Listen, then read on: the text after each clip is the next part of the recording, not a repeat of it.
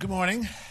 I'm Arthur Herman, a senior fellow at the Hudson Institute. I want to welcome you, both those of you who are here live, who defied the cold and our Arctic conditions to come to be here in person, and also to welcome our C-SPAN audience for what is the first of a series of seminars that we'll be doing here at Hudson on energy and national security.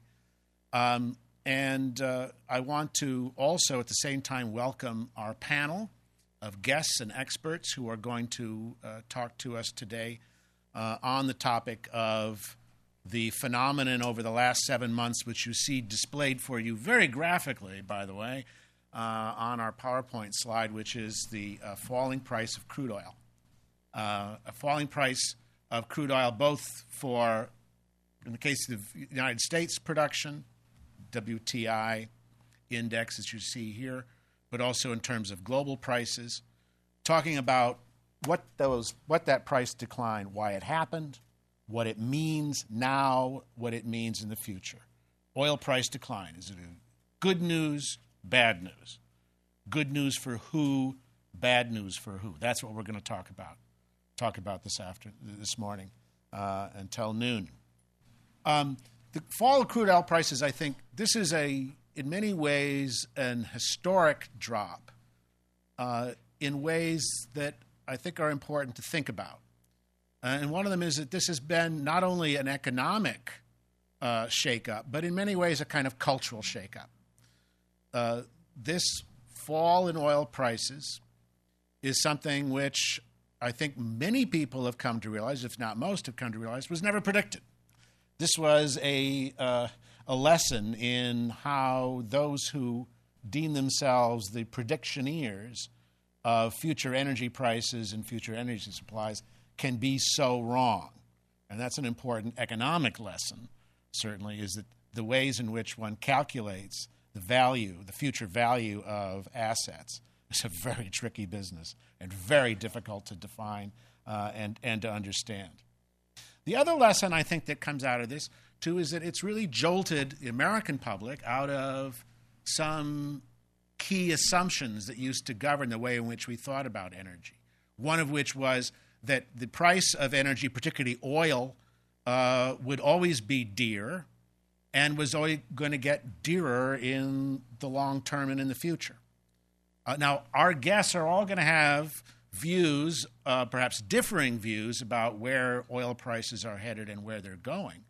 But the one thing we have learned over the last 7 months is the degree to which oil prices can go sharply down as well as sharply rise. A lot of America's attitudes and policies regarding energy came at times from the sharp rises in energy and oil prices, which forced important and sometimes even radical policy changes. Now we may be looking at an environment in which sharp drops in oil prices are going to force important, possibly radical changes in policy. The other big change, the other thing that's jolted, I think, Americans out of is, for so long, perhaps for 40 years, the belief that America's days as a major energy producer were over. That in the end, we were passive spectators to what was going to take place and the forces that really controlled and directed global energy prices. And what has happened over the last 7 months has really focused our attention on the degree to which over the last decade the United States has been an emergent major energy producer. Some might even argue in some ways an emergent swing producer from the point of view of shale revolution, shale oil, shale gas, the changes that have taken place with regard to the United States' position and of being positioned once again as the world's biggest energy producer are also going to have enormous policy implications and will also be a subject that our three distinguished guests are going to address and talk about. And then there's a third aspect, I think, too, is the way it's jolted us into understanding the degree to which that it's energy, not money, that makes the world go around. Energy. Who controls the sources of energy? Who controls access to it? Who knows how to use it? not only to promote economic growth, but also to enhance national security and even to possibly to deter international threats. That's the link between energy and national security that we're going to be exploring over this series of seminars, and that I want to kick off today with our discussion of falling oil prices. It's a distinguished panel. It's a panel of experts on this subject that I want to bring to bear for you as a way to talk about this important and possibly even historic change in the direction and future of the energy market. The first speaker that we have for this morning is Dov Zigler. Dov is financial markets economist at Scotiabank. He's a former analyst for the Canadian Department of National Defense. Trust me, if there's anything about the Canada energy industry that Dov doesn't know, it's not knowledge. He's MA from Johns Hopkins University. He's a student of the late, great Fuad Ajami. So Dov is someone who has a keen understanding of the relationship between financial markets and the larger geopolitical issues that are involved, particularly in the Middle East, with regard to energy policy and energy markets. And I'll also add, Dov is also vice chair of the Montreal Bach Festival. So we have with us someone who understands the importance of harmonious proportion, not only in financial markets, but also in the musical sphere as well. So I want to welcome Dov and have him speak to you on the economic consequences of this historic oil price drop. Dov?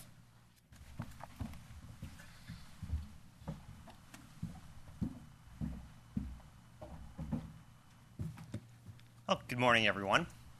My name is Dov Zigler. I'm here to talk to you today about the disharmonious nature of the global oil market and some recent developments, which you're all aware of, which brought us all here today, which is the precipitous decline in oil prices. And the questions I'm going to try to answer are how we got here, whether or not we can stay here, what the macroeconomic impact of the decline in oil prices will likely be, and then give some concluding thoughts on the kind of new regime that I think we're going to find ourselves in for at least the next 9 to 24 months with respect to the oil market.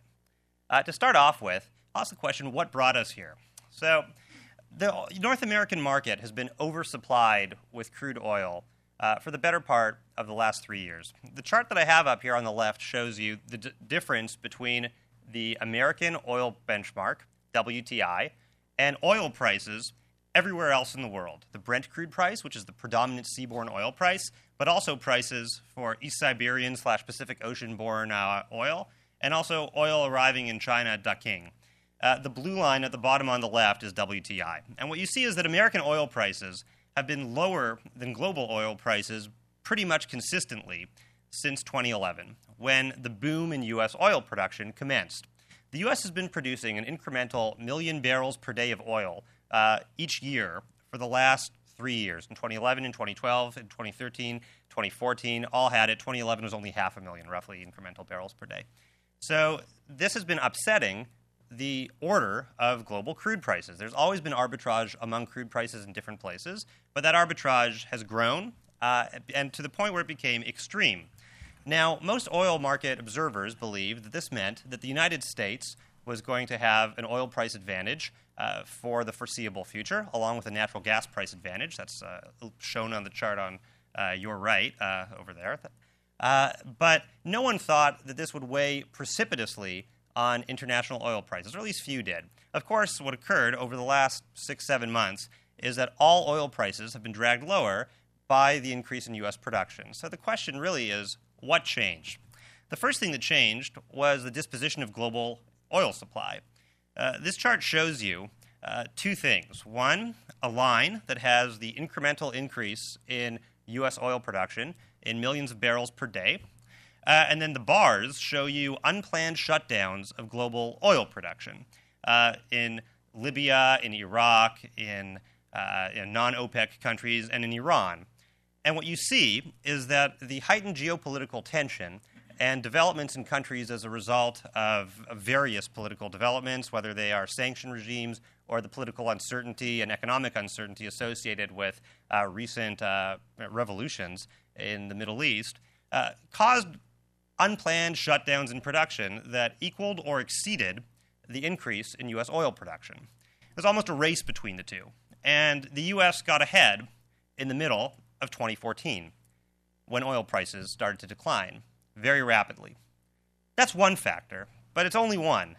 Oil is also a financial asset. The U.S. dollar has been appreciating against pretty much every currency in the world for the last, call it, 7 or 8 months. This is a result of expected changes in monetary policy in the United States and changes in actual monetary policy in other countries. As interest rates fall elsewhere in the world, and interest rates at least stay the same, or expectations for interest rates, and therefore parts of the interest rate complex see rates increasing in the United States, the U.S. dollar becomes more valuable. And oil is denominated in dollars. So if you're a European who is used to seeing an exchange rate of 1.4 euro to the dollar, and now it's 1.12 to the dollar, even though the oil price has fallen, it hasn't fallen in euros by a commensurate amount to the decline in the United States. So part of this is also optic. The drop in oil prices hasn't actually been a drop in oil prices everywhere to the same degree that it has been a drop in oil prices in the United States. And a final thought that I'd leave you with is that there's also been a global commodity supercycle and a boom in commodity prices of all kinds since pretty much 2006. And that boom picked up in an extraordinary way in late 2007 and in 2008. Which coincided as well with the start of the global financial crisis. It wasn't perhaps evident to the entire world that we were in the midst of a global financial crisis, but parts of the U.S. mortgage market were already exhibiting all sorts of peculiar financial behavior, and the ramifications in asset markets globally were already being felt in late 2007, except in the commodity market. Because there was a very compelling story, which was the rise of the so-called BRICS, in particular China and India, their incremental commodity demand. And this allowed global investors who had little optimism with respect to investments in a whole broad range of asset classes to focus on the one story that they still believed in, namely commodities. And commodity prices around the world went up quite a bit. Now, two things have happened since then. One, recently at least, knock on wood, the global economy seems to have emerged from at least the worst of the financial crisis. The European financial crisis that went on until really late 2012 is now over. The American financial crisis, thankfully, was over by the end of 2009. We now have some distance from it. The economy of the United States is now growing at a decent clip. Jobs are being gained. A lot of the type of economic behavior that we weren't used to seeing during the first 5 years of the recovery from the crisis, we're now seeing good behavior. And as a result, there's a broader spectrum of investable assets, I think. So that's at least limited the financial demand for commodity investment. But that's a hypothesis that can't be proven statistically. So can we stay here is the next question. Well, the data that people are looking at has to do with the cause of the extraordinary increase in U.S. oil production. Obviously, the cause has been an increase in U.S. drilling in the shale areas, a new technology. And as prices have fallen, the deployment of oil rigs has also fallen. And some of the recent upswing in oil prices has been associated with weekly announcements of declines in oil rig usage in the United States. So that would tell you that, at least possibly, American oil production could at least start to slow down in its growth. However, other data that look at the efficiency of oil rigs have actually shown more efficient oil rig usage in a major way since rig usage started to fall, i.e. we're using fewer rigs, but we're producing more oil, and the oil production per rig is going up. What this points to is the technological aspect of the U.S. increase in oil production. Oil production in the U.S. has gone up in large part because of a new technology to produce oil whose ultimate abilities we're not yet aware of. There aren't shale oil wells that are 7-10 years old. We don't know what the actual decline rate is for all shale oil. We don't know what the decline rate will be for the most efficient shale oil production. And we're going to find out because the global disposition of supply seems to be even. It doesn't seem as though global oil producers are going to, at least for now, reduce their production. And they're testing to see really what the American oil complex is able to do. I don't think there's a conspiracy behind it. I just think that there's uncertainty. And I think that we're in a period of tremendous price discovery, which is going to be the theme of my concluding remarks. Before I get to that, though, just to walk through some of the macroeconomic impact on the United States from this increase in oil prices and in oil production, and from this decline in oil prices. Well, first, the U.S. trade balance has been getting substantially narrower with respect to oil. These charts show you the U.S. petroleum products trade balance in nominal terms. That's the gray line on the chart to your left. And in real terms, that is to say volumes of petroleum products. And what you see is that in volume terms, at least, the U.S. is now importing fewer petroleum products than ever before on a net basis.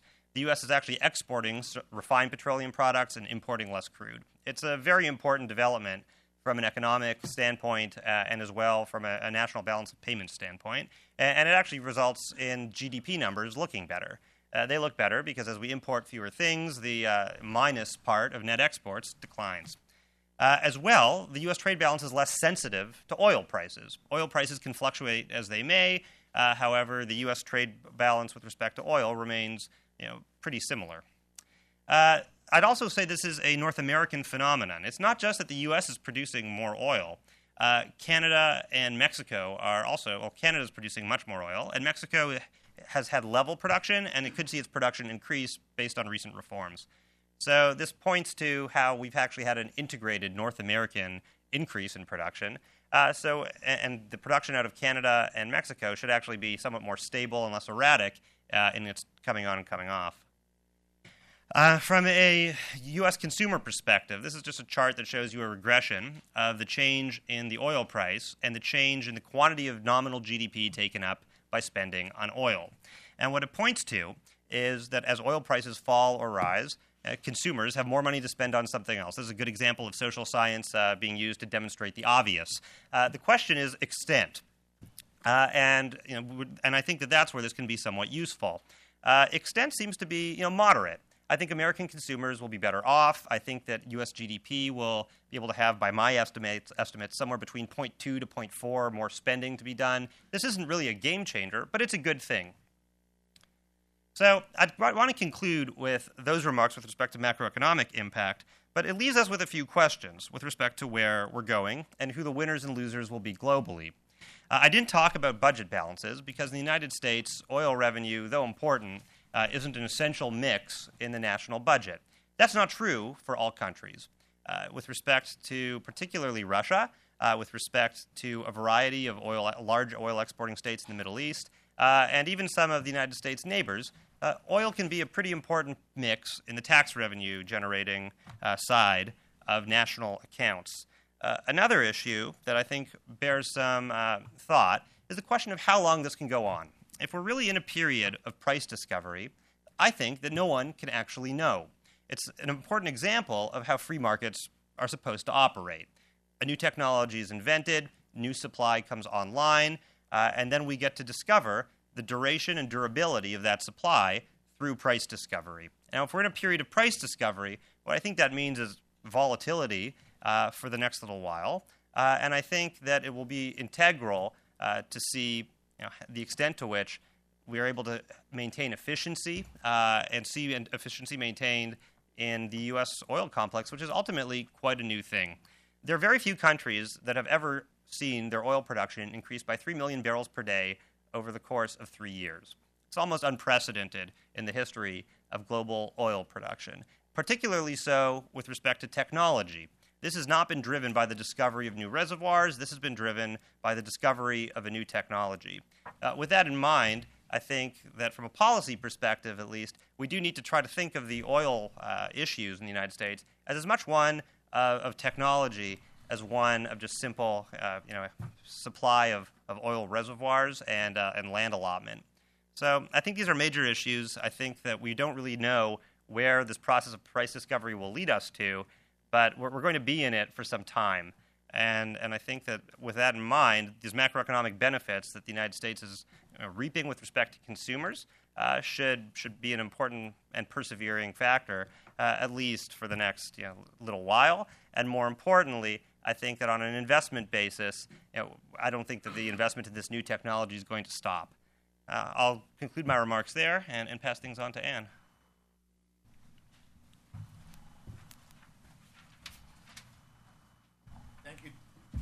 Thank you, Dov. When I was thinking about someone who could speak for this panel on issues of the geopolitical impact of the fall in oil prices, the big picture, and how it shapes and will shape the future of the global energy picture, but also the global economies, the person who sprang to my mind was Anne Korin. Anne is a seasoned C-SPAN veteran. She speaks around the country on energy issues and on questions of energy independence and energy security. She's co-director of the Institute for Analysis of Global Security and is co-author of 3 books: Energy Security Challenges in the 21st Century, Petropoly, The Collapse of America's Energy Security Paradigm, and Turning Oil into Salt, Energy Independence Through Fuel Choice. She's also senior advisor to the U.S. Energy Security Council, whose members include ex-Shell CEO John Hofmeister, Alan Greenspan, former Secretary of State George Shultz, T. Boone Pickens, former Governor and Director of the Department of Homeland Security Tom Ridge, former Secretary of the Navy John Lehman, and other assorted Washington heavyweights. Anne's words carry weight as well as knowledge, in other words. And it's my great pleasure to introduce you and to present you Anne Korin.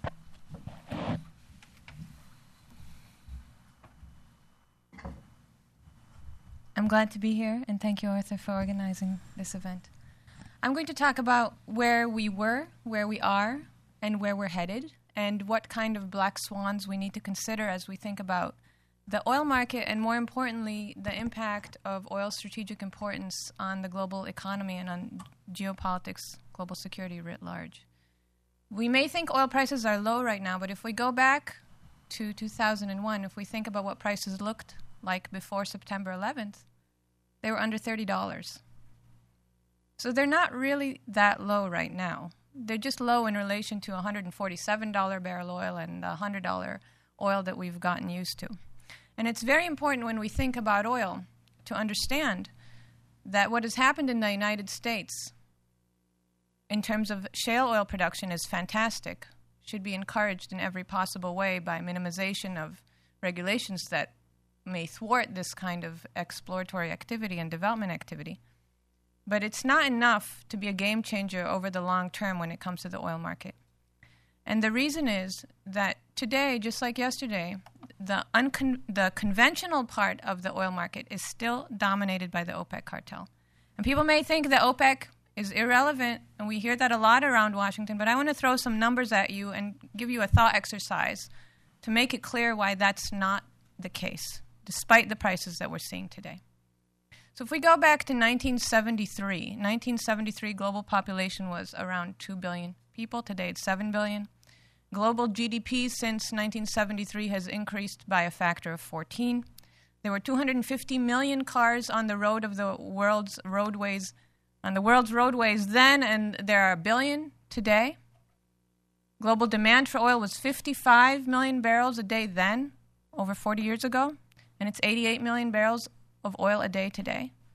But if we look at what OPEC production was in 1973 and what it is today, then we're in for a very large shock. Because remember, OPEC sits on 72% of world conventional oil reserves. That's the oil that's cheapest to lift, cheapest to produce. And yet, in 1973, OPEC produced 30 million barrels of oil a day. You would expect, with the massive growth in oil demand, the massive growth in population and number of cars on the road and GDP, that OPEC production would have increased, wouldn't you? Today, OPEC produces 28 million barrels of oil a day. This is the fundamental story. OPEC production has not increased, and it's obvious why not. Because OPEC countries have very substantial budgetary obligations. And the input into their budget, their income, is energy sales. And so they need to maintain a particular price of oil to balance their budget. So you may ask, well, if that's the case, why did they allow oil prices to drop so substantially? So let me walk you through a thought exercise. Saudi Arabia today produces around 9 million barrels of oil a day. About a third of that is consumed domestically. Much more per capita than in other countries, simply because oil is very heavily subsidized. Fuel is subsidized in Saudi Arabia, as it is in other OPEC countries. So about a third of that production is consumed domestically, and that leaves about 6 million barrels a day for the export market, for global sales. At $50 a barrel, you're making $300 million a day selling 6 million barrels a day, right? Now, what if you decided to cut production by 3 million barrels a day, which would offset the growth in production in the United States that we've seen over the past several years? Go down to 3 million barrels a day of exports. Does anybody think prices would not go back to three-digit level? Well over $100, but let's be conservative and say $100 a barrel. You'd be making exactly the same amount of money. So now we need to ask ourselves, if that's the case, you can sell less oil and make as much or more money. Why haven't the Saudis been cutting production? And then we see a number of possible reasons and likely reasons. One is, of course, similar to what happened after the Synfuels effort and the shift in the United States from an electricity sector that used a large portion of oil to generate electricity to an electricity sector that uses less than 1%. The less than 1% of its electricity is generated from oil. We see that the Saudis dropped oil price, or find it comfortable to drop oil price in order to undercut the competition. Decades ago, that was the Synfuels effort. Today, it's the unconventional oil production effort. As Dov said, it remains to be seen what the economics of the shale production effort in the U.S. look like precisely, and how much of that production will be knocked off the market at low prices. There are other factors at play. There's no doubt a side benefit to weakening Iran. There's no doubt a side benefit to hurting Russia, which has tended to support the Shia side in the Shia-Sunni conflict. But there's also the factor that Saudi oil is heavy or medium sour oil, meaning it's high sulfur oil, and that refineries that are dedicated to processing heavy sour oil are not the same refineries that are dedicated to processing, for example, the light sweet crude that's produced in the U.S. shale sector, for the most part. And so, if you offer discounts to developing world consumers, to Asian consumers writ large, so that they become beholden to your type of oil and they build refineries specifically dedicated to processing your type of oil, it's going to be harder for them to switch to somebody else's oil down the line. And so it makes sense to keep the price a bit lower right now so that Asian consumers build up refinery capacity for medium and heavy, sour, sulfur-rich, Saudi-type oil, and you try and guarantee your market down the road when you will be putting on the brakes and sending prices back up.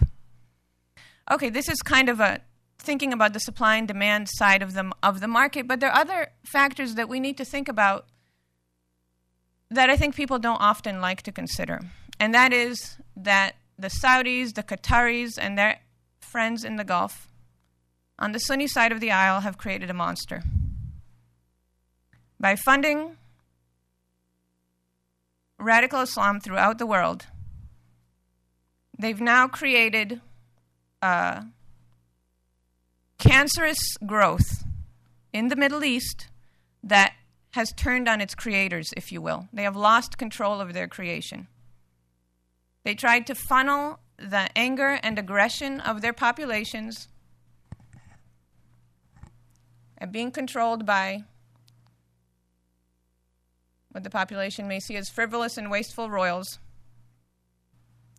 towards religious fanaticism, and the result is very clearly seen in ISIS and other related groups. ISIS isn't an isolated phenomenon. Just because you put a label on it doesn't mean it's the only group. I don't see any difference between the people that beheaded Daniel Pearl and the people that beheaded Kenji Goto and slaughtered him in cold blood, and the people that burnt alive Muath al-Qasasbeh, the Jordanian Royal Air Force pilot. And what we need to think about is that people that are willing to do this and are willing to fly airplanes into buildings and murder 2,977 people, and would surely have been willing to murder more, if those people get their hands on weapons that give them the capacity to murder hundreds of thousands or even millions, do you think that they would balk? The answer is clearly no. And what does that have to do with the oil market? It has a lot to do with the oil market, because at the end of the day, 2/3 of global conventional oil reserves sit in the Middle East. Again, that's the oil that's cheapest to lift and produce. And in the Middle East, we see a Sunni-Shia conflict that's raging out of control, slowly but surely. We see an intra-Sunni conflict that's raging out of control, with ISIS gaining popularity. We see an enemy that cannot be negotiated with, that cannot be contained, that can only be destroyed. And we don't necessarily see a desire to destroy that enemy, a willingness among the world powers that are capable of doing that to do so. And when you think about the fact that the region that the world relies on for oil has so many volatile, dangerous factors that impact its future stability, that impact its ability to continue producing oil for the rest of the world, even though countries do not necessarily import a great deal of oil from the Middle East, we have been reliant on the Middle East for the price of oil much more so than for the black liquid itself. If you think about it, the United States has never in its history imported more than 15%, that's 15% of its oil needs from the Middle East.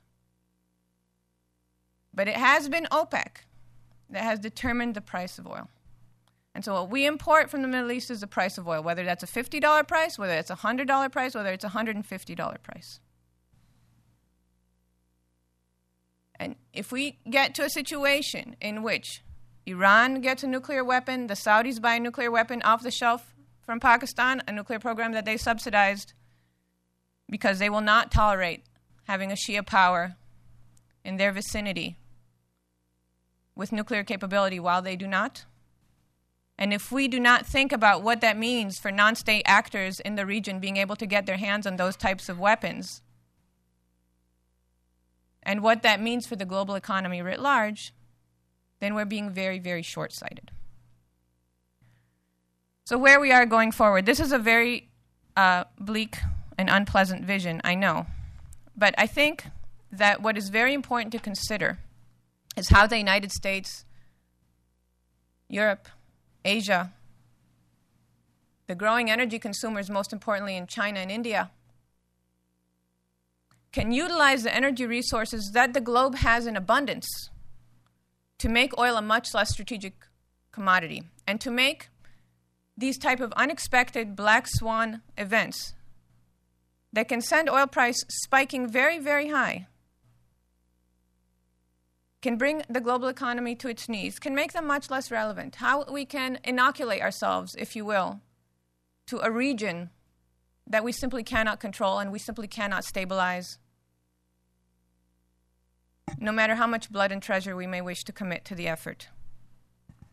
And I think to that end, what we need to do is focus on the transportation fuel market, because oil's strategic importance derives from its virtual monopoly over transportation fuel.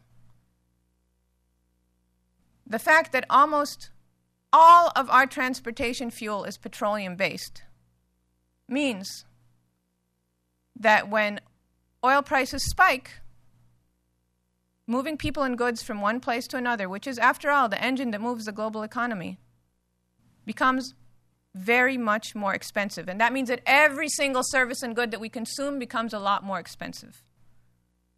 And so much like years ago, salt was a strategic commodity because it was the only way to preserve food.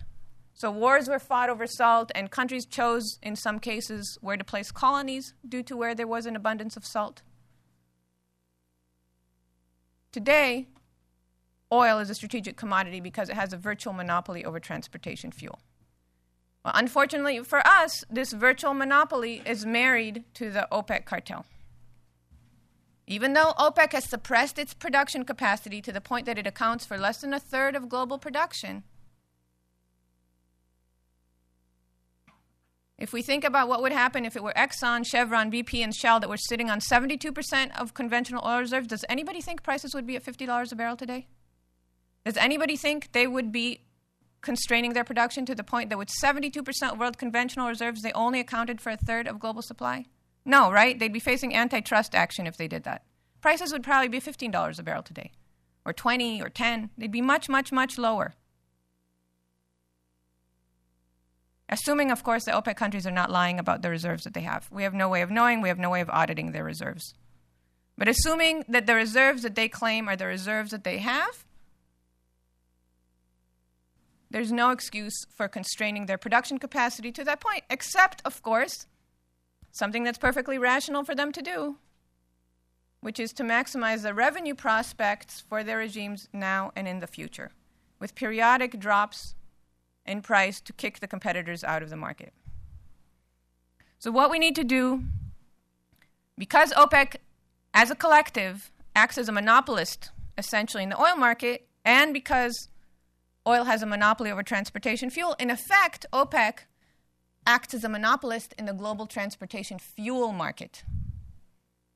What we need to do is destroy that monopoly position in the global transportation fuel market. It's not enough to expand production of oil in the U.S. and other places. While that's fantastic, and it certainly has tremendous trickle-down benefits to local economies, that's not enough to keep prices of transportation fuel down in a long-term and sustainable manner.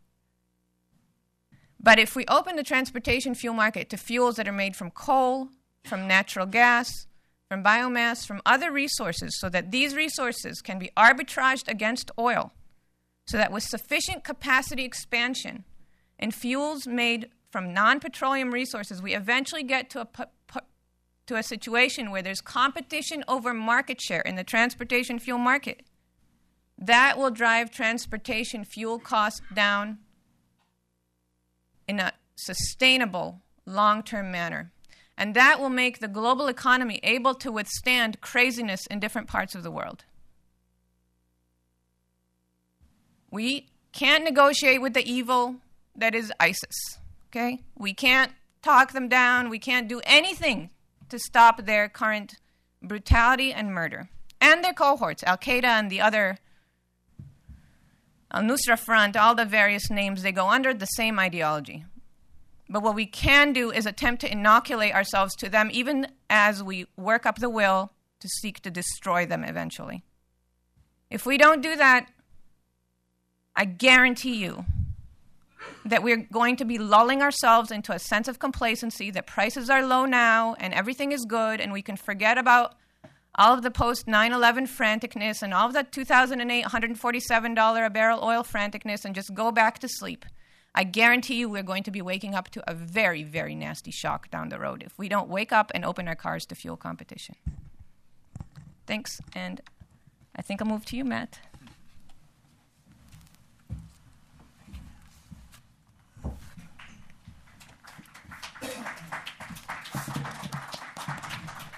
Thank you, Anne.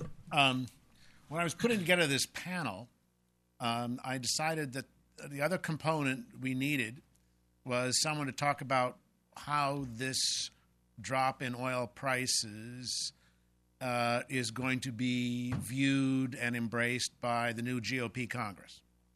And the person who I thought could give us the most insights into that, and also in the way in which the new GOP Congress looks at energy issues generally, that person was Matt Leggett.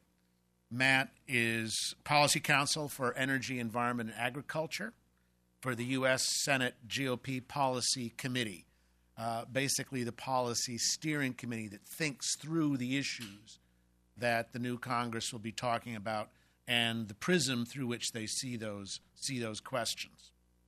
Matt is former staffer for Representative Tim Murphy, who heads the Congressional Natural Gas Caucus and who represents the 18th District in Pennsylvania, which is one of the hubs of America's emergent shale industry. So these are issues, the issue of America as energy producer and the shale revolution are issues that Matt has balanced and contemplated and talked about with members on the Hill and with leading policymakers, as well as something which he's been connected with personally through Representative Murphy's office. He also has a law degree from Vanderbilt University. He's one of the most thoughtful people that I know on the Hill on America's emergent energy issues and ways to address them, ways to address the questions of how America's emergence as the leading natural gas and oil producer will have an impact not just in our economy, but also on our national security. And for that reasons, I'm very happy and very pleased to introduce you to and to have as our last panelist, Matt Leggett.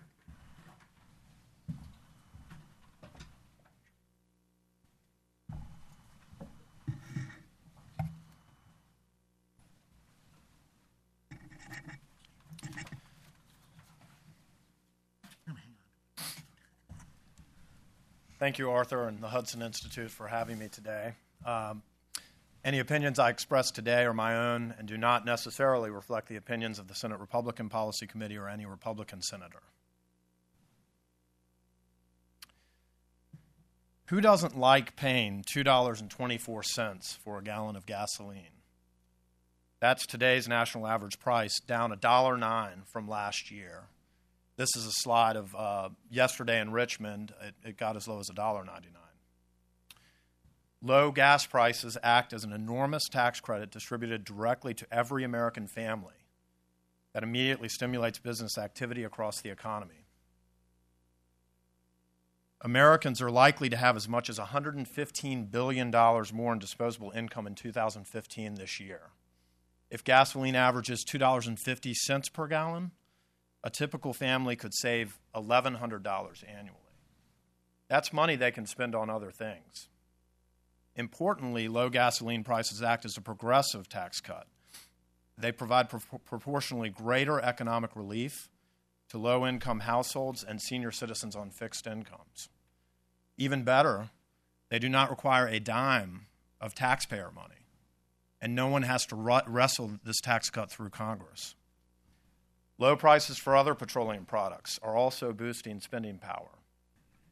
Diesel, down $1.13 since last year. Residential heating oil, down $1.33. Residential propane, down $1.40. Every dollar consumers save while fueling their cars or heating their homes is one they can use to purchase other goods and services. This is all great news for American consumers, but not everyone is celebrating lower energy prices. At $56 per barrel, Brent crude is below break-even prices for many U.S. adversaries. Russia, Iran, and Venezuela need Brent crude oil prices well past $100 per barrel to balance their budgets in 2015.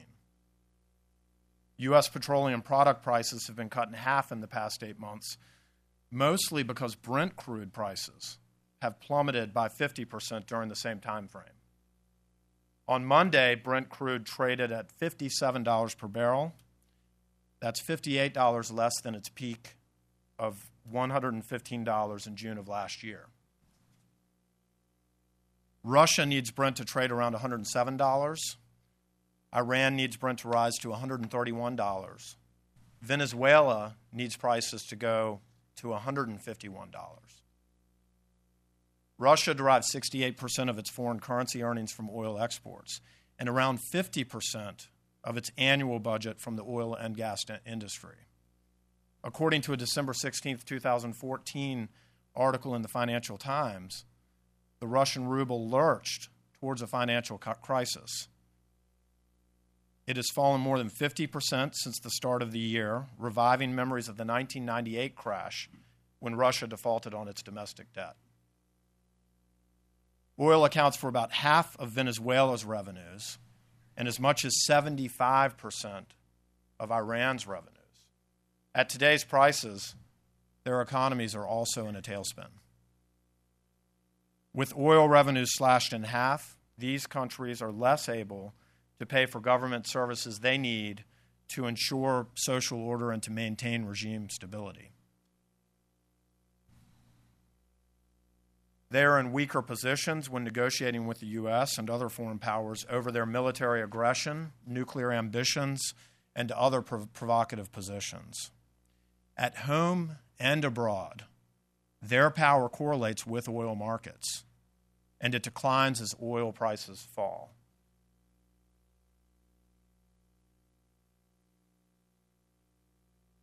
At $50 per barrel, U.S. producers face challenging economics bringing WTI crude to market.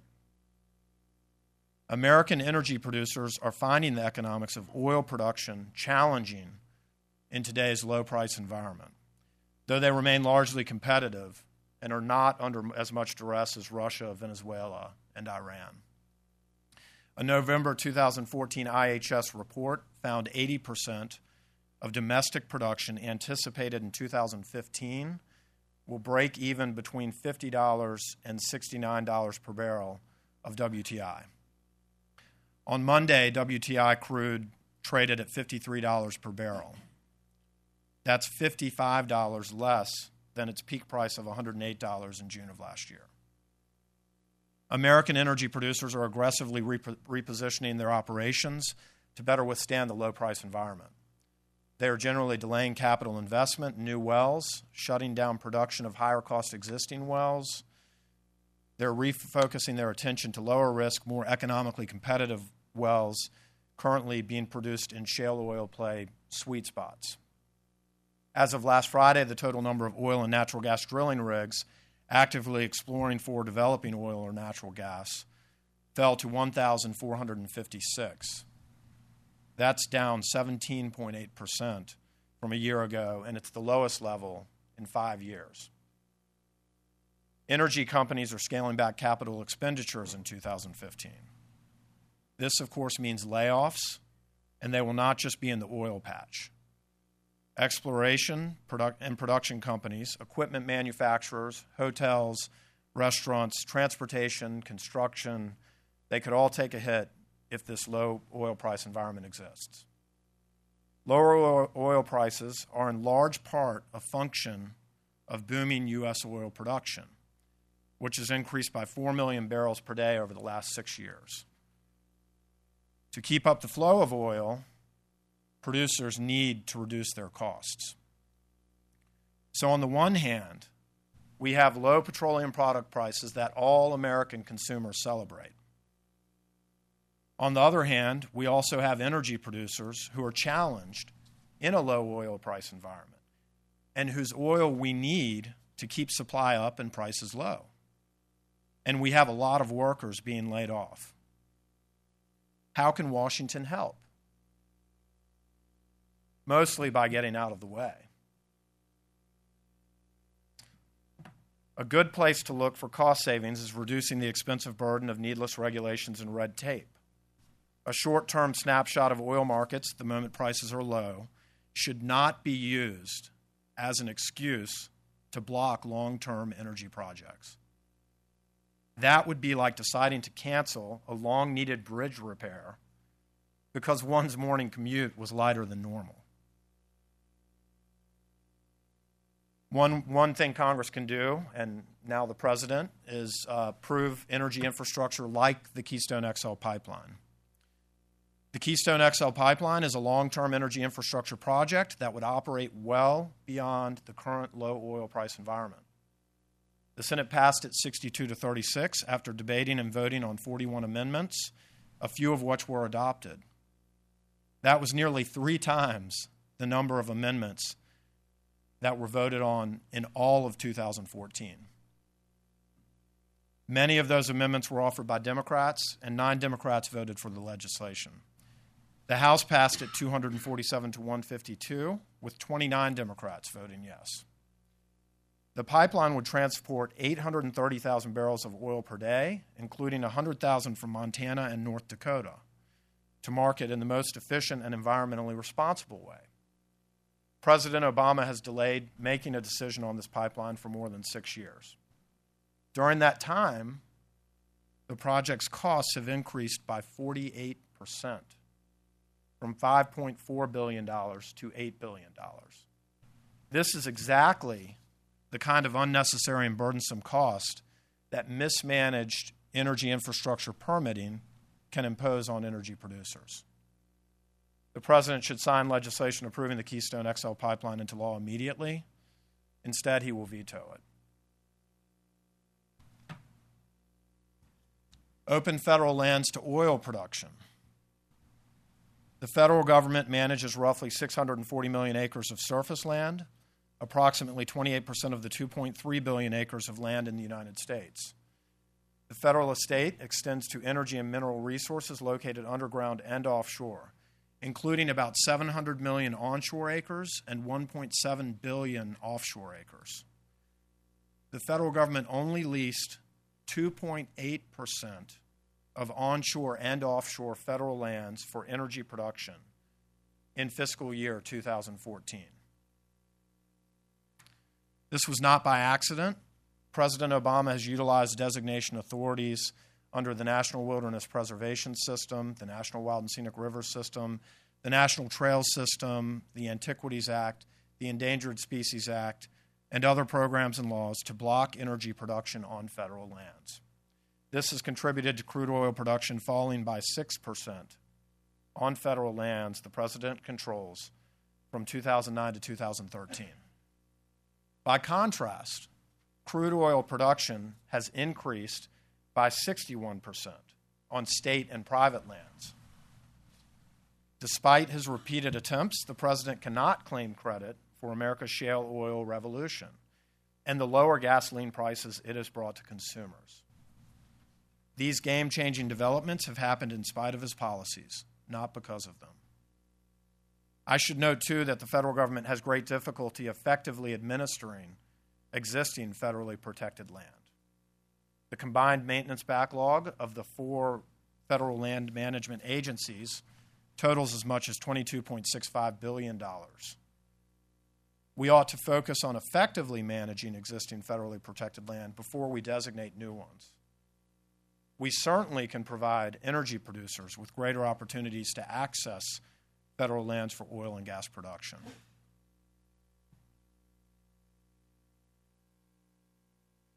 Provide certainty in energy project permitting. The Bureau of Land Management has a backlog of 3,500 applications for permits to drill on onshore federal oil and gas leases, according to the Department of Interior's Inspector General last year. It took an average of 228 calendar days, or about 7.5 months, to process an APD during fiscal year 2012.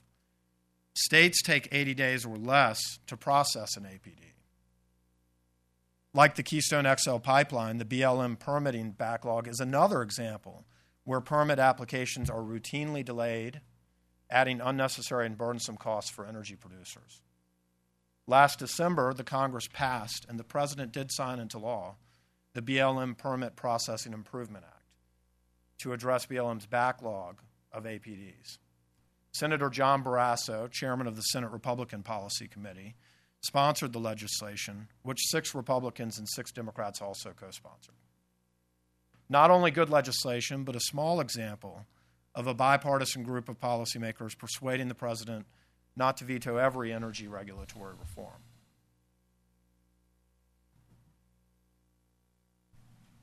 We need to stop unnecessary burdensome regulations. On the day before Thanksgiving, the Environmental Protection Agency proposed a new 626-page plus a 575-page appendix ground-level ozone standard of 65 to 70 parts per billion. This would be down from 75 parts per billion established in 2008 by the Bush administration. EPA estimates a 65 ppb standard would impose costs of $15 billion per year on the nation. That's not including California. Another $106 billion per year on California alone after 2025. The National Association of Manufacturers warns this new ozone regulation threatens to be the most expensive ever imposed on industry in America. At 65 ppb, the ozone standard would push large swaths of the country into non-attainment with national ambient air quality standards. Force states and localities to curb energy production, refining operations, manufacturing development, agricultural operations, and economic growth. Crude oil exports could also help producers shore up the economics of their domestic production by giving them access to foreign markets. This is a topic that is just starting to be discussed. There have been several studies that have projected positive economic benefits to the U.S. if crude oil exports were to occur. The refining community has some questions about what that policy might mean for them. And certainly on the Hill, it's an issue that will continue to receive increasing attention. These are just some examples of the types of regulatory burdens that can add unnecessary and burdensome costs to energy producers or remove them. There are plenty of others: proposed hydraulic fracturing rules, planned methane emissions rules, Endangered Species Act listings, national monument designations, the 5-year offshore oil and gas leasing plan, just to name a few. The outlook for oil prices is uncertain. You've heard that from both of our previous speakers. One closing point I think cannot be overemphasized. Energy producers and infrastructure developers plan their projects over long-term horizons. The federal government should not implement policies according to short-term snapshots of oil markets. Oil prices are not guaranteed to stay at today's low levels. They could move up if supply falls, demand increases, or both. If OPEC cuts oil production or the Middle East ignites into conflict, supply could fall. If our economic growth picks up speed, demand could increase. In either case, oil prices could rise. On Tuesday, the Energy Information Administration estimated Brent crude will rise from $57 to $75 in 2016, and WTI crude will rise from $55 to $71. On Tuesday, the International Energy Agency said, quote, "The price correction will cause the North American supply party to make a pause. It will not bring it to an end."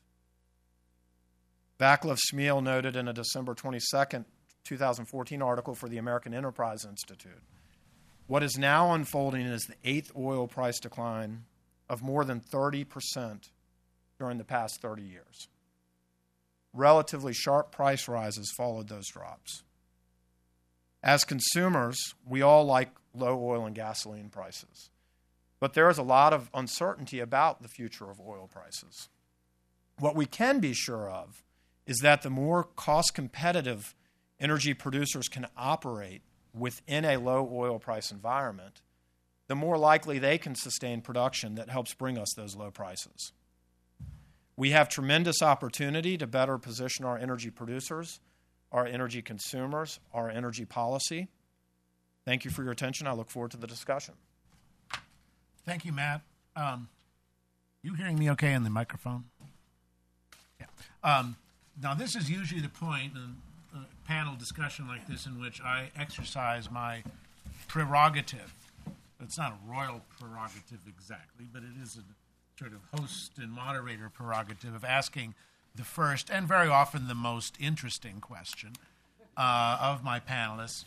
But you know what? I think in this case, and given our audience, I think it actually will be more interesting and maybe even more entertaining if we open up the discussion to questions first. And I'll reserve my final big question for the end if we have any time left. So if you do have questions for any of our panelists, singly or as a group, if you could just go to the raise your hand, stand up. Someone will come to you with a microphone, and if you could just speak into the microphone, and then also please identify yourself and any institutional affiliation you care to disclose. Down here. Tom Duesterberg from the Aspen Institute. I'd like to ask anybody on the panel their opinion as to whether or not the low prices that exist now will decrease future exploration and development outside of the United States. Countries like Mexico, Brazil, Canada, Russia all have huge reserves and had plans to increase production. Do you have any comments on what we can look for in the future on that? Did everybody catch that? Yeah, okay. Sure. Go ahead. Well, the early returns are that the longer term the project, the more likely it is that whoever was sponsoring it is continuing with it. However, we have started to see some declines in expected capital expenditure in some of the higher cost jurisdictions, and as well more caution among explorers. In the case of Canada, companies have been announcing capital expenditure decreases on the order of between 10 and 25% so far. That's through earnings through the third quarter. Fourth quarter earnings are coming out now, so we're getting a sense of what they're saying. More globally, I think that a lot of the projects seem to be longer duration types of projects and oftentimes even have some element of state sponsorship. So it's really harder to get a handle. But at least in Canada, that's what we've seen. And then in the United States, what we've seen so far is interesting. We've seen the rig count dropping, and we've seen similarly declines in capital expenditure. However, prospects for the companies still remain highly contingent on volatility in the oil price, and it's much more adaptive. The Canadian projects are typically longer-term projects. The global deepwater projects are definitely longer-term projects, but the shale projects could be started or stopped with tremendous variability. I mean, it's a 1 to 2 month type of window in order to get them going or in terms of exploration. So that's what's so interesting about this production surge in the United States, that it's highly flexible, highly adaptive, dissimilar to most of the high-cost oil exploration elsewhere in the world. And just to add a data point? Yeah, sure, please. Just to add a quick data point, we just saw an announcement from Shell and BP that they already cut spending by $40 billion, and there have been layoffs of around 100,000 people in the industry. So companies are definitely reacting to the lower prices and either shutting in production or reducing investment in certain projects. And I might add one thing. Dov mentioned in his presentation about the declining rig counts, but how we're still producing a lot of oil despite that because of a lot of technological efficiencies. I think that's a big question mark for a lot of analysts to this question. What kind of technological efficiencies are energy producers going to be able to achieve in this low-price environment to operate at lower prices? That's a big question mark. I think it'll be a fascinating thing to watch going forward. If I can just add one Sure, thing, yeah. and I'll cite my friend Vikram Rao at the Research Triangle Institute in the Carolinas, and he was a CTO of Halliburton, and what he says is these low prices essentially, in a way, are healthy for the industry because they force more efficiency in terms of the way technology is utilized, less of a brute force approach and more an optimization of technology. And they also force the higher marginal cost producers, the less efficient producers, out of the market. So while that's certainly bad for jobs and so on and so forth, in the long run, it may prove to be a better use of technology for the industry and an effective lower cost of production for the industry overall when you look at shale. And there's also, too, if I may just add, there's also kind of a paradoxical relationship between shale producers and conventional producers, including the big oil companies that have been involved in the kinds of projects you're talking about. And that is because the shale producers can react so quickly to changes in prices, either in cutting back in exploration and production or ramping up, when the price goes up. What that means is that they have the ability to affect prices. And we're going to see this tested out, I think, in the next couple of years.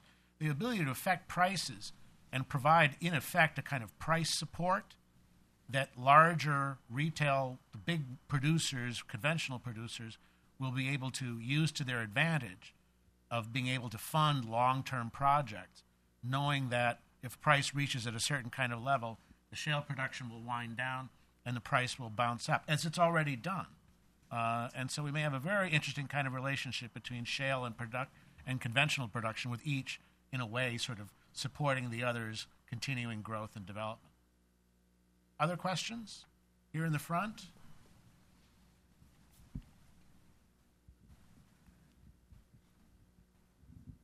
Hi, I'm Stefan Grober with Euronews European Television. How do you see the development of the electric car or hybrid car? Do you fear that low oil prices will slow down the development of these vehicles? Yeah, go ahead. Well, I love what Tesla's been doing, because by focusing on the high-end luxury consumer, that gives you a lot of room for charging much higher prices than an average, $15,000 or $20,000 car buyer is able to stomach. And so I think vehicle electrification is a fantastic technology. If you ever driven a Tesla, you know what I'm talking about. These cars are just incredible to drive. They're a lot of fun to drive. But when you're looking at spreading into them, there are two questions here. One is the development of the technology, and the second is the movement of the technology into the mass market. And that's all about price. That's all about the battery price. That's all about, if you're looking at plug-in hybrids as opposed to pure electrics, the price of the hybridization part of the system. I think that there's a lot of room for growth in this sector of the market, but it's going to take a long time. And for that reason, while it's very good and we should applaud the companies that are working on this, and certainly remove any regulatory barriers that stand in their way in the U.S. and in other parts of the world, it's important not to focus on electrification as the sole option for the transportation fuel market. And if we look at low-hanging fruit, the low-hanging fruit today, I would say, is actually liquid fuel choice. Because if you look at liquid fuels made from coal, from natural gas, from biomass, and here I'm thinking of alcohol fuels, not synthetic petroleum products, but alcohol fuels like methanol, for example, which in China has been increasing at a phenomenal rate, methanol from coal. The U.S., we have a lot of low-cost natural gas and an industry that really wants to build up demand for that gas. And if we look at the vehicle side cost, and we look at under $100 extra for an automaker to open a car to fuel competition, to liquid fuel competition. So the car can use not just gasoline, but also alcohols made from coal, from natural gas, from biomass. And if we look at how we can expect the market to move going forward, assuming that we remove regulatory barriers to fuel competition, so that automakers have a strong incentive to open their fleets to fuel choice enabling vehicles, then we can expect that we will first see a lot of gasoline, ethanol, methanol flex fuel vehicles, and down the road, as battery costs go down, we'll see more flex fuel plug-in hybrid vehicles. And certainly it's a big market with lots of different applications. There's always going to be room for pure electrics as well. Not mentioning other options doesn't mean, like CNG doesn't mean I don't think they're good. I'm just focusing on these two examples. Okay, I'm going to take your question, and I'm going to serve it up to Matt.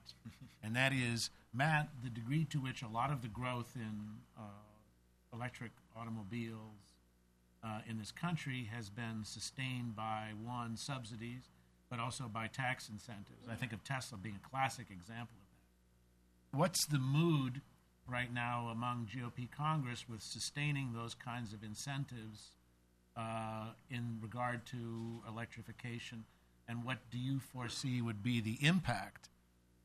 Forget about just the issue of lower oil prices, but the other impact, and that is the way in which these kinds of subsidies and incentives have really pushed that market forward. Well, I think, first of all, certainly the Republican conference is interested in an all-of-the-above energy strategy, including technologies like electric vehicles. We have some members of our Congress that are real leaders on electric vehicles, specifically others that are more interested in natural gas vehicles. So there's a really healthy debate within our conference as to what vehicle technology should look like going forward. I think taking a step back, and just looking at the government's role in these types of policies, certainly our conference and quite a few Democrats as well are more comfortable focusing on the research and development aspects of any of these types of technologies. When you get into the commercial deployment of it and you use government resources to incentivize that commercial deployment, you have a lot of people who become concerned with capture of federal agencies, with picking winners and losers, with forcing technologies into the commercial space that aren't yet ready for the commercial space. I think a lot of people agree that one of the major innovations that can not only help electric vehicles but renewables is energy storage, battery technology. More needs to be done on that front. And there was an interesting report maybe last year by ITIF that that policymakers should focus less on commercial deployment and more on research and development. And this is coming from a group that typically would be for commercial deployment policies. So I thought that was an interesting shift maybe on the more democratic side of the aisle, or at least from a think tank. I would suspect that Senator Murkowski, who's the Energy Committee chairwoman, will certainly be looking at policies focused on research and development in particular. She's sort of promoted those in the past, probably will in the future, and that's where I'd look for action on our side. Can I add one quick comment? Sure. If you're buying a $100,000 Tesla, a tax credit isn't going to make that much of a difference for you. It might be nice. But if you cared all that much about the tax credit, you'd ask for a less nice stereo on your car, or a less expensive paint job or something like that. So I think for by focusing on the higher end of the market, you make yourself more immune to... And also to changes in the tax. Yeah. It's a very good point. Arthur, one other thing I might add. These discussions on Capitol Hill, also there's a debate about how to do them, whether to do them in a targeted way or not. Obviously, a lot of people would like to get fundamental tax reform done. Do you address tax credits for electric vehicles, for example, within the context of a larger fundamental tax reform package? Do you do it, sort of as a rifle shot approach? That's another question, for all of these types of technologies when the government's looking at tax credits for them. More questions?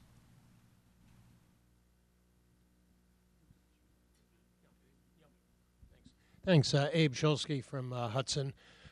Some people have argued that given the ability of the shale oil producers to come into the market relatively quickly, because they don't, doesn't take 2-3 years to get something going like it does with the deep sea drilling, for instance, but also to exit relatively quickly because their wells are shorter lived, and if you don't keep reinvesting, you're going to draw down your production.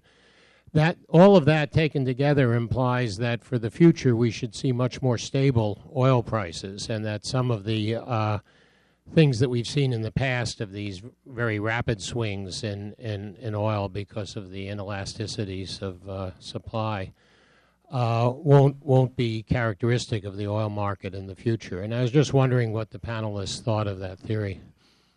Dov, you want to take a shot? Sure. I think that's the hope. Right? The hope is that there's a new and more adaptive oil production system in the United States. What are some of the caveats? One is that, at least thus far, the major participants in that industry, shale oil, have largely been smaller countries, and they're highly reliant on financing that is not as stable as the financing that's offered to a large global oil company. So the big question is whether or not there will be an ability for at least the financing, exploration, production mechanism that's been operating at a systemic level in the United States for the last number of years to continue in an environment of more volatile prices. TBD. The reason why I try to characterize where we are right now as a moment of tremendous price discovery is because there's actually a brand new oil production system in the United States, the one which you, I think, very ably right now just characterized. And given the fact that the system is only a couple of years old, really, more than a couple, only a number of years old.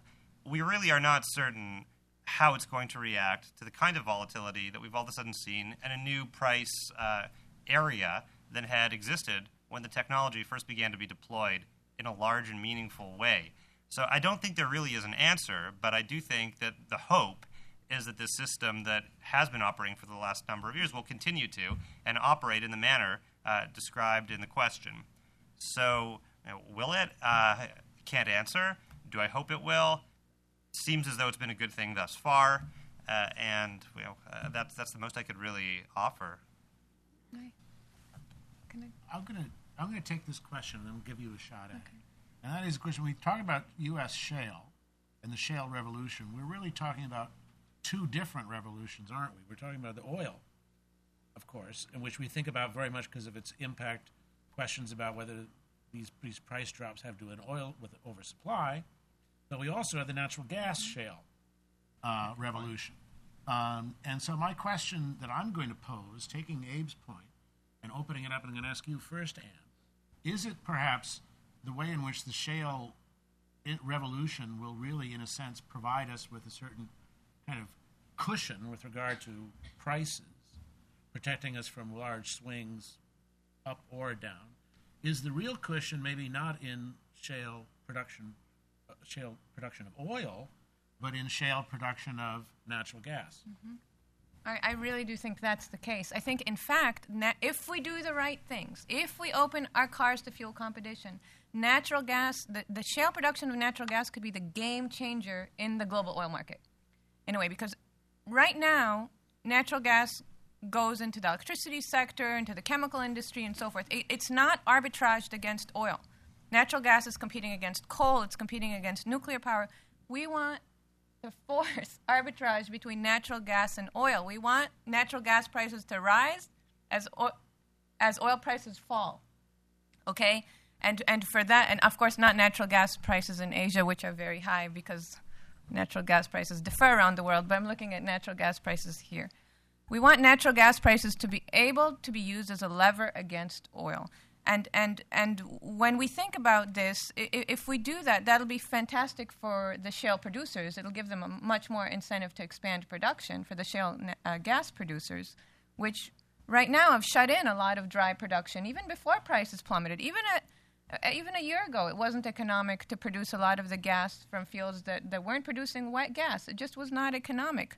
So we want to see a lot more of that gas production. For that to happen, you have to have a tremendous increase in demand, and for that to happen, you really want to open the transportation fuel market to that gas. And can I just refer back to the earlier question? I really must.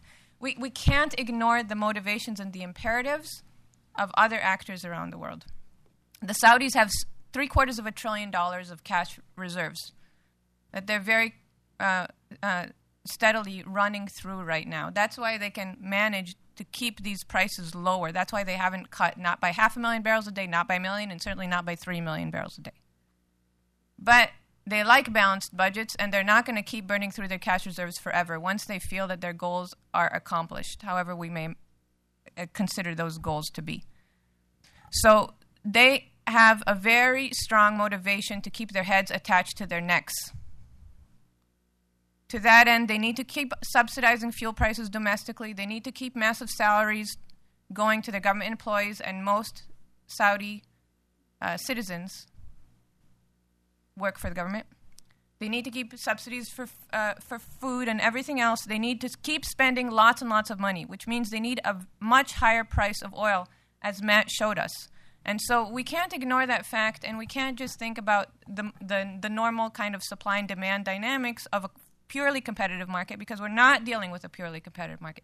We're dealing with a market in which a cartel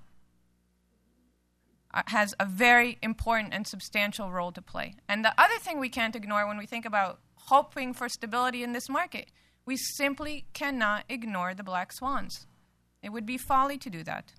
We can't ignore the fact that the Middle East is the craziest region in the world right now, and will likely be for the foreseeable future, for all of our lives and the lives of generations to come. I'm going to come back now to Dov and Matt on my question. Shale revolution. Is it really two revolutions? And are we going to see in the process, a kind of two-stage process in which the oil and the dominance of oil will sort of fade, and the rise of a natural gas-driven, not just shale revolution, but a natural gas energy economy. Matt, Pennsylvania, Westmoreland County, Allegheny County. This was Tim Murphy's home turf. You know that very, very well. What's the picture? Well, and I currently work for Senator John Barrasso from Wyoming, so he has oil and natural gas. We view both of these as important fuels. We view them both as a major foundation for our energy economy moving forward. We believe they not only are going to provide domestic benefits, we believe they're going to provide us geopolitical benefits, and we think we should use them for both of those purposes. I think when you're talking about the competition between oil and natural gas, it's an interesting question. I think it'll evolve over time. One thing I would caution about the optimism of natural gas, and it's not a caution as much as it is just something to consider. There are obviously a lot of competing demand centers now for natural gas, and a lot of people, want a piece of natural gas going forward, whether it's the electric sector, the transportation sector, the export sector, manufacturing sector, and we believe that the market should sort out natural gas's role going forward, but we would, and we do believe that natural gas is expansive enough in the U.S. now that we can probably fill most of those needs without putting too much upward pressure on prices. Do I see it as a replacement for oil as a transportation fuel? Not anytime soon. That's not anything that is being discussed in Congress for sure. I'm going to leave us time for one more quick question down here in the front. But we want the audience and everybody to sort of catch it. Just hang on 1 second. And of course, we want to know who you are, too. My name's David Babson with the Union of Concerned Scientists. And I just wanted to bring up one thing. Anne was talking about issues that can't be ignored. And in a long discussion about energy and oil, I wanted to ask about the influence that environmental considerations, climate change may have on energy policy and the thinking that's going on around energy policy. So, Matt, this is actually more directed at you. And I'm from Wyoming, so you can say hello to Senator Barrasso for me. In looking at what you went through here, some of these policies, they tend to be somewhat devoid of, thinking around the influence on the environment. How long is the GOP going to continue, kind of talking about energy policy, but avoiding looking at the elephant in the room, if you will, which is the continuing accumulation of carbon in the atmosphere and those sorts of things? And what are the relationships that need to be considered between policy making and environmental stewardship? Well, the Republican conference, just like the Democratic conference, wants clean air, clean water, clean land. I think everyone can agree on that. And we believe that there are environmental regulations in place that provide us with that. Now, the carbon question is a separate question from the criteria pollutant question. In terms of carbon emissions, there is sort of a wide range of thought within the Republican conference. If you followed the Keystone Pipeline bill, you saw that there were several amendment votes that sort of, demonstrated to varying degrees where people not only on the Republican side but the Democratic side are on these issues. In general, I think everyone agrees the climate is changing. Beyond that, I think that there's, a difference of opinion in terms of how much man contributes to climate change and how important and urgent it is for us to act. Another point is, should the U.S. act unilaterally, or should it not? As it is today, we're acting unilaterally. In fact, the president is acting unilaterally without Congress's consent.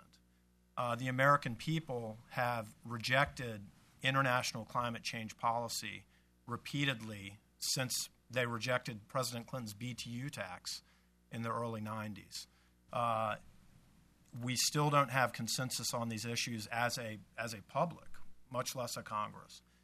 Beyond that, when you look at the price and the cost to American consumers, American households, energy consumers, manufacturers, economic development, all of these things, you have to weigh those with the potential benefits of carbon emissions reduction strategies. You have to weigh what are other countries going to do in response to what we're doing. I'm sorry, Matt. We're going to wind down. I had promised Anne the last sure on this, and then we're going to wrap up. I just came back from. Thank you. I just came back from China, and if you think about developing Asia, and you understand that developing Asia cares about breathing clean air, it really doesn't care about what the climate's going to be like in 50 years.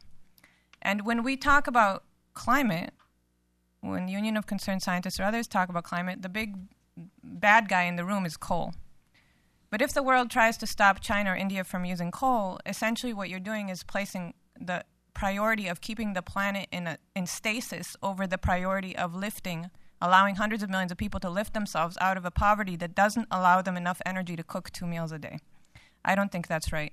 I think that the lowest cost way to produce electricity around the world in general today is coal, and preventing people from using that because of concerns about the climate down the road is just wrong, and the United States shouldn't have any hand in supporting that. On that uncontroversial and highly ambiguous statement, I am going to have to wrap this up.